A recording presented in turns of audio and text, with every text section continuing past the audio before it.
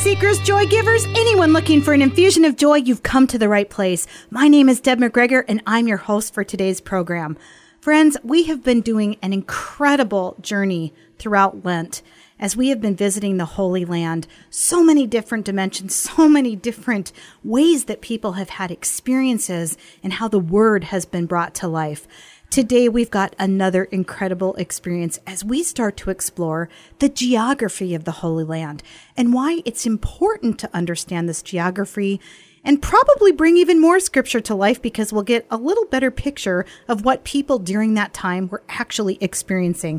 I cannot think of a better guest to join us than an expert on the geography of the Holy Land, and that is Dr. Gale Struthers. Gale, welcome to the show. Thank you. It's good to be here. Oh my gosh, I'm so excited. We probably should let people know that you are a professor at Oak Hills Christian College. Yes. And you have so many different expertises. Can you just share those with us so people understand a little more about your background?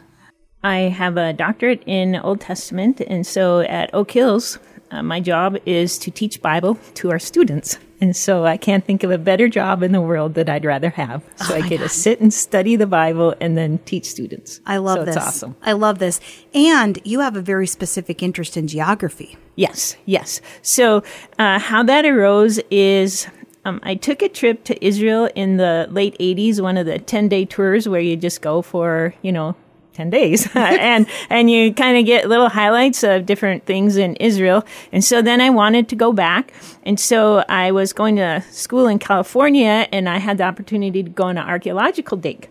So we were there for, 6 weeks, something like that, at a place called Tel Dor on the Mediterranean Sea. And so it was so cool because we started at ground level and we were down maybe 3 feet and we're hitting Roman ruins, 2,000 years old. Oh my gosh. It was amazing. And so while I was there, I visited this school that's now called the Jerusalem University College. And so I thought, I want to go to this school. And so I was able to, when I was working on my master's degree, go to the school for a school year. So I was there for 10 months. And, oh my gosh. And that school was awesome because you would study. So we would learn about Galilee and then we would take a 3-day field trip and we would wander around Galilee. We would read about things that happened in what's called the Negev, the southern part of Israel.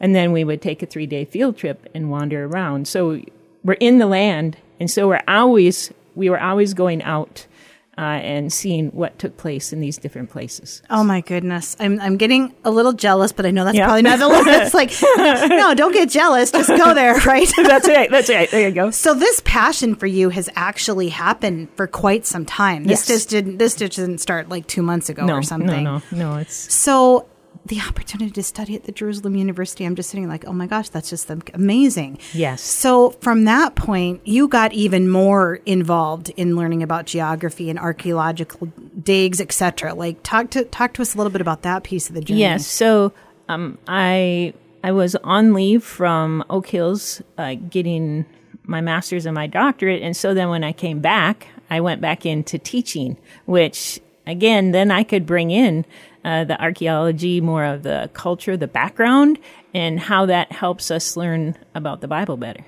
Wow. So it was amazing. It's like the perfect match, right? Like yes. It all brings it together. Yes. So where do we start in helping people understand why it's important to understand this geography and how that ties a lot into Old Testament? But there's so much here, Gale. So where do we start? I would suggest that we start in actually thinking it's important, because that's very helpful. Do you really need to know geography in order to better understand your Bible? Can't you just read it and God will tell you, the Holy Spirit will tell you what it means? Yes, I believe that is true, but I believe that we can get so much more out of it if we have a better understanding of what's called historical geography. So what happened historically in biblical times at these different locations. I think it's very important, and the reason is because it helps us to get to know the Bible better and God better. One of the things about Israel, it's a very, very tiny country. So it's the size of about New Jersey, Rhode Island. You know, those are those teeny little states. You can't even write the name of the state in the little square because they're so small. So why does God pick this tiny little chunk of territory for his people. I mean, he has, the whole world at that point. So wouldn't you think he would pick a bigger location? More space is good, isn't it? But he has a plan.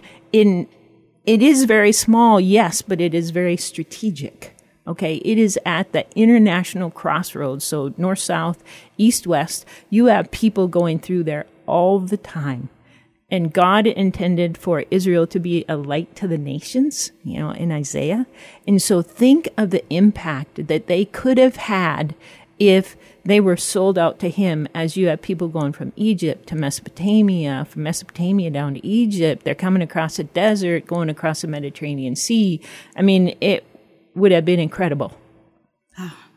It's just like for the moment you're there, right? Like yes. My brain was actually like, wait a minute, I feel like I'm here for just a moment. I love this. Yes. So God picks this strategic location. Mm-hmm. Mm-hmm. And when God picks this strategic location and we start to read about it, what more do we need to know? Like in terms of how he's actually not just for then, but even for now, it feels important. Well, see, as I read the Bible, I want to understand what it meant to the people during the time it was taking place. Okay, because there's a lot of things that are going through their head that we don't even know because we're not part of that culture, that historical area. And so I want to, as much as possible, do like an adventure in Odyssey where they go back in time, okay, and figure out what am I missing because I don't understand the history, the culture. For example, when we talk about Moses and the wilderness wanderings, okay, so they wandered in the wilderness. What's a wilderness? So what would the wilderness look like? Does the wilderness look like the boundary waters? It's nice and green. That's what I thought. I thought the wilderness, when I first went, was like the boundary waters, because in my mind, that's wilderness. You have water, you have trees, not a bad place in my mind. But you can go down and visit the area of Kadesh Barnea, and it is completely different. It is barren. It is dry. There's not really a whole lot of water down there. They get water by rain. There aren't all these green trees growing. So why does God lead them in the wilderness area? He feeds them manna, right? But then they need to trust that he is going to provide for them, because there's not a lake there that they can go to and get water. There are not rivers, streams running through there. It is all dependent on God. Yeah. Amen. And so I see, as we kind of transport ourselves back into these times and better understand what would they have been seeing and thinking as they're experiencing these events, then we bring it to our times today, because my mind, God's the same. Okay, he's the same. How he works looks different because the world looks different. But when we drill down into the principles, who he is, it's the same. Yeah. I love this example of Moses in the wilderness, because I like you, had that same, when I think of wilderness, maybe not the boundary waters exactly, but definitely sort of that. And I'm thinking, okay, well, this is interesting. But when you give that experience, all of a sudden it takes on whole new meaning. Trust in God, surrender to God, God will provide. Completely different context. And this is why it's important to know. So what are some other examples? I mean, I make up all kinds of things in my mind about the Holy Land. Yes. Well, I do have some other examples. For example, Joshua and the Battle of Jericho. And so they're on the eastern side of the Jordan River. They have to cross the Jordan River. The Jordan River at that place has steep banks, so it wouldn't be an easy crossing. And we're also told that it's in the springtime. Now, in the land of Israel, they have dry seasons and rainy seasons. And so the rainy season starts in like September, October, and goes till somewhere around April ballpark. Okay. So when they're there, it is at the end of the rainy season. So you have all that water that is flowing down the Jordan, and it's overflowing its banks. Dangerous to cross. You have, little kids that have to go across, sick, elderly people, etc. And so how do you get from this side of the Jordan? It's not very far. It's really not very far. I don't know how far, but, you can see across. It will only take a few minutes to cross, really. How do you get from there to there? Well, it tells us in Joshua 3:16 that the Jordan stopped at the fords of Adam. Okay, well, who really cares that the Jordan stopped at the fords of Adam? Where are the fords of Adam? We don't know, right? We have no clue where the fords of Adam are. So if you look at a map, the fords of Adam are like 16 miles north of Jericho. Well, why would God stop the Jordan River 16 miles north? Why didn't just, stop it a few hundred yards away so that the people can go across? But what's interesting about the fords of Adam, they have two things going on. Number one, at that place, there are very steep banks.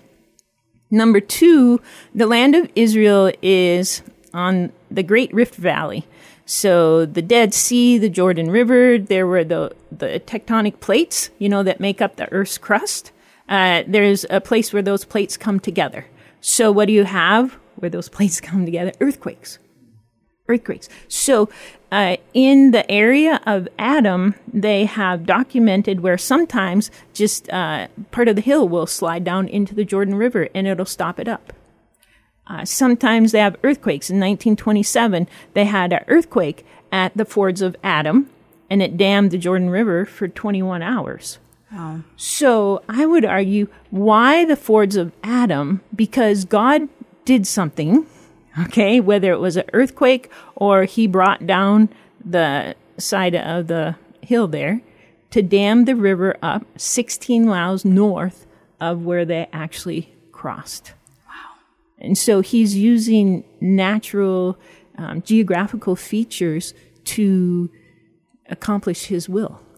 Amen. Yeah. And if we don't understand this, it's like we miss a whole context about something. Yes. Like, this is why it's important. Yes. Like, you just, like, I never even thought about this. And quite frankly, probably when I read that passage of scripture, didn't have enough even curiosity about it to dig a little deeper. Yes. That was something that, just as you're coming in today, how did you get so intrigued about this? Was it just sort of you had this natural curiosity?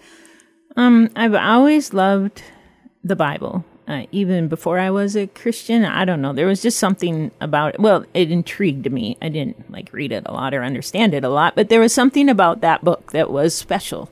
And once I became a Christian, so the year after high school, I became a Christian. And then I thought, well, people said, oh, you should go to Oak Hills and learn more about the Bible. So I went to Oak Hills and, we just focused. We took a lot of Bible classes and I loved it. I mean, it was just so cool. And so that was the beginning, if you want to say, of my love affair with the Bible. Because I don't know, I just was very excited to just sit and study. I could study it for hours.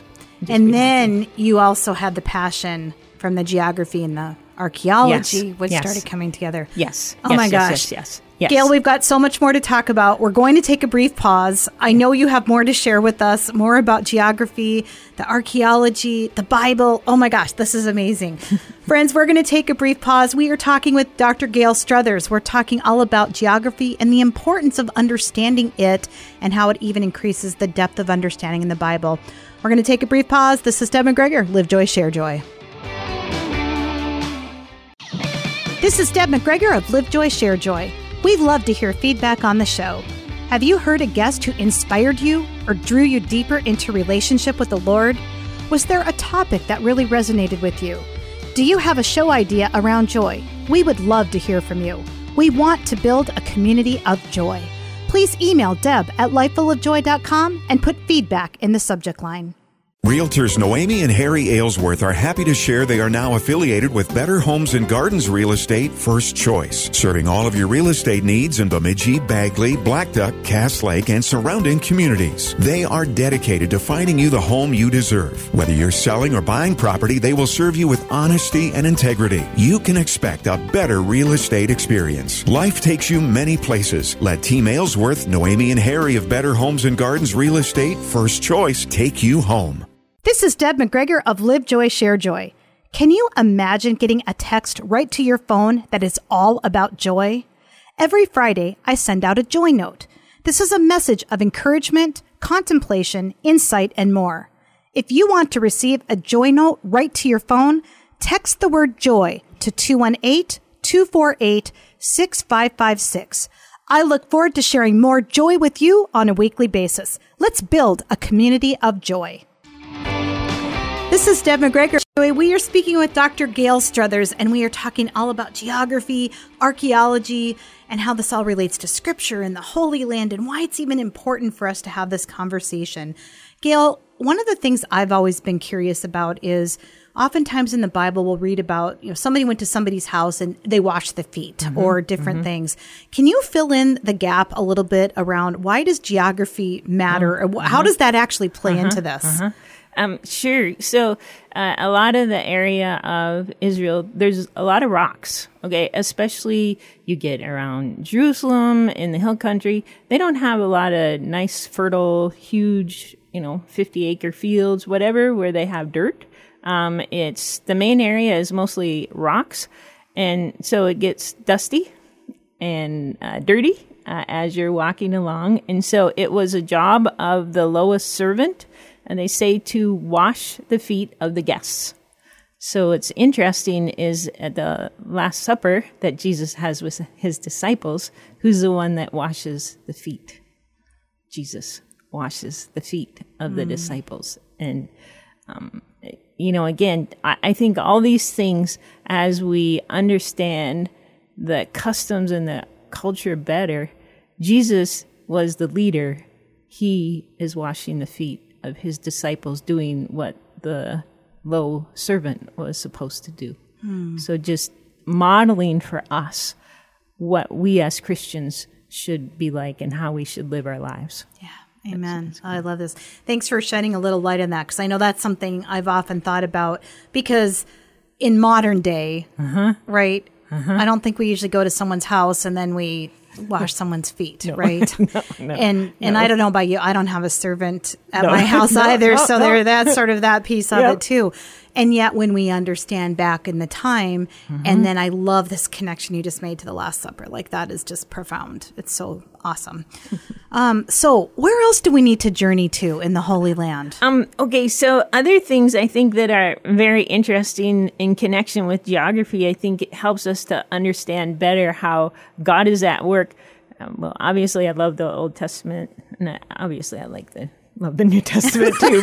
But anyways, a lot of people don't know about the Old Testament, so I figure if it's my chance to share about it, then I'm going to take advantage. So Deborah, she's a judge, right? So she calls Barak, the general, and says, Barak, you need to go fight Sisera, the Canaanites who are up there in your area that are kind of oppressing you. And he says, well, I'm not going to go unless you go. And so one of the things I think culturally is the guy being a wimp, because he needs a woman to back him up. But what was Deborah? She's a judge. She's a prophet. Okay, so you would bring a prophet to battle with you in those times. Elijah went in battle with one of the kings, and you would, in other nations, they talked about having a prophet that would come, because who's in charge of the world? It isn't people. Today we think we're in charge of the world, but in those days they knew there was something beyond themselves. So they are all worshiping their deities. And so prophets are the spokesperson for the deities. So you want to know, you're in battle, what does the deity say we should or shouldn't do? So Barak wants Deborah to go with, and I'm going to argue that was a smart plan because she's a prophet, right? And hearing from God. And so she says, fine, I'll go with you. So Barak is on this mountain up in Galilee. It's called Mount Tabor. It looks like if you put mud in a soup bowl, flipped it upside down. Okay, nice rounded hill. So he's on the mountain. Sisera is in the Jezreel Valley below, nice flat valley. He has 900 iron chariots. So God tells Deborah to have Barak go down the mountain and fight. Well, see, that's a stupid thing to do, because chariots are no good on a mountain. But he's supposed to go down on the plain to fight against Sisera, who has like the tanks, and bad battle strategy. Okay. But God, does he know what he's doing? Of course he does, right? And so what happens? They go down, they fight the battle, and who wins? The Israelites win. Now in Judges chapter 5, it talks about the torrent of Kishon. Okay, well, what is that? We just kind of gloss over that because it's like, okay, well, I have no clue what that means. But there is, when it rains, they have like wadis, nahals. They're dry riverbeds, but then when it rains, they fill up with water. So the Nahal Kishon will fill up with water when it rains, but it cannot drain to the Mediterranean fast enough. And so what happens is it backs up. So it's argued that God sent rain when they're having their battle. And what happened then, as it drains to the west, to the Mediterranean Sea, it starts to back up because it can't drain fast enough. And what happens then in the Jezreel Valley? It turns to mud. Chariots are no good in mud, so they lose the advantage. Wow. So just how God uses just all sorts of different ways, to accomplish his purpose. And we just have to be obedient. Yes. Brock needed to do what Deborah told him to do because that was from God, even though it didn't make sense at all. Yeah. But God took care of it. Yes. Like he always does. Exactly. Oh my gosh. I love that. I love that. Oh. Yes. And I of course love that her name's Deborah too. Oh, of course. I didn't even think about that one. Oh, I did. I have a little Bible study on that one. Yeah. I love it. So where else could we, this is just fascinating. Oh, yes. There's, sure, another Old Testament one, and then I do have a few New Testament ones. Okay, so there's a King Jeroboam. So King Solomon messes up. He marries many foreign women, which they would do that for strategic reasons, political alliances. So you would marry the daughter of the king of Egypt. Well, he did. That's one of the first things he did. And then that gives you a political alliance. So he marries all these women, but at the end of his life, in 1 Kings 11, it tells us they caused his heart to turn away from God. And so God says, okay, I'm going to split the kingdom. You're going to get one tribe because of your father David. The rest I'm going to give to somebody else. So now you have a divided kingdom. A guy named Jeroboam, who actually worked for Solomon, God chooses him to be the king of the northern kingdom. And God talks to him. He sends a prophet to him. And he says, look, this is what I'll do. You follow me. I will make you an everlasting dynasty. It's just like the promise that God earlier gave to David and Samuel. And so that is before Jeroboam. And so what does Jeroboam do when he becomes king? He sets up 2 golden calves in Dan and Bethel. Now, we would have to look at a map to find out where Dan and Bethel are, but usually we don't do that, right? Because that's not important to us. But if you look at a map, you will see Bethel is right on the southern border before you go into Judah. So remember, the kingdom now is split. You have northern Israel, southern Judah. And then Dan is way, way, way in the north. Now, why does he set golden calves up? Because he doesn't want them to go down to Jerusalem to worship God, because he's afraid if they do, then they're all going to turn their allegiance to Judah and he won't have his kingdom anymore. But now on the human side of things, that was a smart plan. Mm-hmm. Keep your people in your nation, and you give them a place in the south and the north so they don't have to make that long journey down to Jerusalem. But that's not God's plan. Okay, so from a human perspective, it makes sense for him to do that. But God said, no, I will. So even though it doesn't look like, it seems like it's bad strategy, God told him to do that. He disobeyed, and his dynasty went. His son reigned for 2 years after him, and then he's done. Yeah. So you just got to keep, God tells you to do something or gives you a promise. You got to do it. Yeah. I love the reminder about the obedience to the Lord, because without that, we have nothing. So I know you want to take us to the New Testament too. Sure. Okay. So different things in the New Testament, that I find interesting. I was just thinking of things maybe we wouldn't think about. Jesus often went to Jerusalem. So how long did it take him? What did that look like for him to go back and forth to Jerusalem? So if you're in Jerusalem and he travels back to where he had his home base of operations, Capernaum, that would be on the northern part of the Sea of Galilee, it's 90 miles. How long would it take him to go 90 miles? Well, they had to walk. Okay, they had to walk. And so they say that if you were really trekking, you could go 20 miles. So it'd take them 4.5 days just to make a one-way journey. And You remember one time he goes through Samaria, in the beginning of John, he talks to the woman at the well, and he's sitting there, and they're taking a break because they're on their journey. Well, and it's interesting when you think about two things. Number one, he goes through Samaria, and what do they think about Samaritans in New Testament times? Not much, right? Because the Samaritans come from when the kingdom fell, the northern kingdom, Israel fell, and the Assyrians would bring people from other countries into the kingdom, and then they would take the leaders out. And so those people that were from other nations married with the Israelites that were left behind. And so they're not 100% Jewish, and they have a mixed religion now.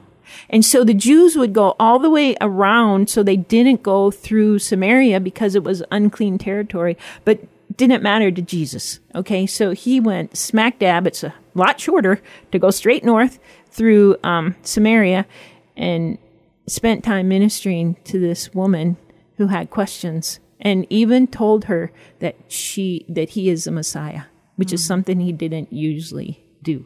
Yeah. So it's just cool. Yeah. I think as you look at some of these things and think about some of these things that are, the Bible doesn't spell it out.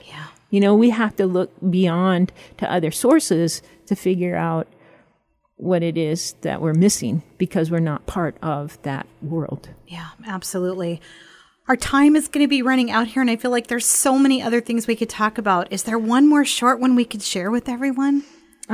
Well, the feeding of the 5,000, that Jesus feeds 5,000 people on the Sea of Galilee, and I don't know. I always loved the Sea of Galilee. It's nice. It's green. There's a lake, and I really like that. And so much ministry happened around the Sea of Galilee with Jesus, and it was set up for it. And when Jesus fed the 5,000, there's 5,000 people, and he's also teaching them, right? Now, how can you teach 5,000 people? People will look at this and they'll say, this stuff didn't happen. There's no way he could have sat by the Sea of Galilee and talked, and all these people would have heard, right? Because that's a lot of people. I'll admit, I've thought that before. Yes? Okay. So what's interesting, though, is there's a natural amphitheater in that area. And you can go there and you can look. There's a banana field there right now. And they've had people there, and it works perfectly. So you can stuff just this whole wad of people right there. Jesus would stand down and he would speak. And because of the natural amphitheater, people would have been able to hear him. Gosh, it's just amazing. Yeah. Now, we need to go there and see it, right? Like, you've already seen it. Deb needs to go there and see it. There you go. You do. Oh, my gosh. Gale, I know that you're planning on going back again. Can you give people information if they would want to learn more about going with you? Sure. I go to Israel every 2 years, and I just came back from one in January. So the next time I'll go will be December 24th through January 25th. It's in between the fall and spring semester at Oak Hills, which is why we go then. And so it's open to students and community members. So if you wanted to let me know, I can give you some information about what we've done in the past. You could email me, Gale Struthers at oakhills.edu. So GaleStruthers at oakhills.edu, or go to the Oak Hills website. And you can click, and I'm on the faculty. So fantastic. Yeah. This has been incredible. I feel like we can do another show. So will you promise to come back again? Sure. Okay, good. Yes. I'm so glad. I want to get that commitment before we get off the air. So thanks. This has been so enlightening. So I feel like so many dots have been connected, even just in this time. Cool. Thank you so much for coming in today. Thank you very much for having me. It's been fun. It has been fun. Yes. I love this. Woo, yes. I'm on fire now. Friends, we want to thank you for tuning in. We want to thank Dr. Gale Struthers for coming in to talk to us more about the geography, Old Testament, New Testament, filling in those gaps for us. It's been amazing. We want to thank I was going to call you Dr. Philip Elke. We want to thank Philip Elke for engineering today's program. And we want to thank all of you for listening. And please go out, live, share, and lead with joy. This is Deb McGregor. Have a great day, friends. Live joy, share joy, shine your light to the world. This is Deb McGregor of Life Full of Joy. Thank you for tuning in to Live Joy, Share Joy. We currently have availability for corporate sponsors on the show. Do you want to be aligned with all things joy and reach our listening audience? We have several options available, including our Joy Boosters. Contact your QFM today for sponsorship details.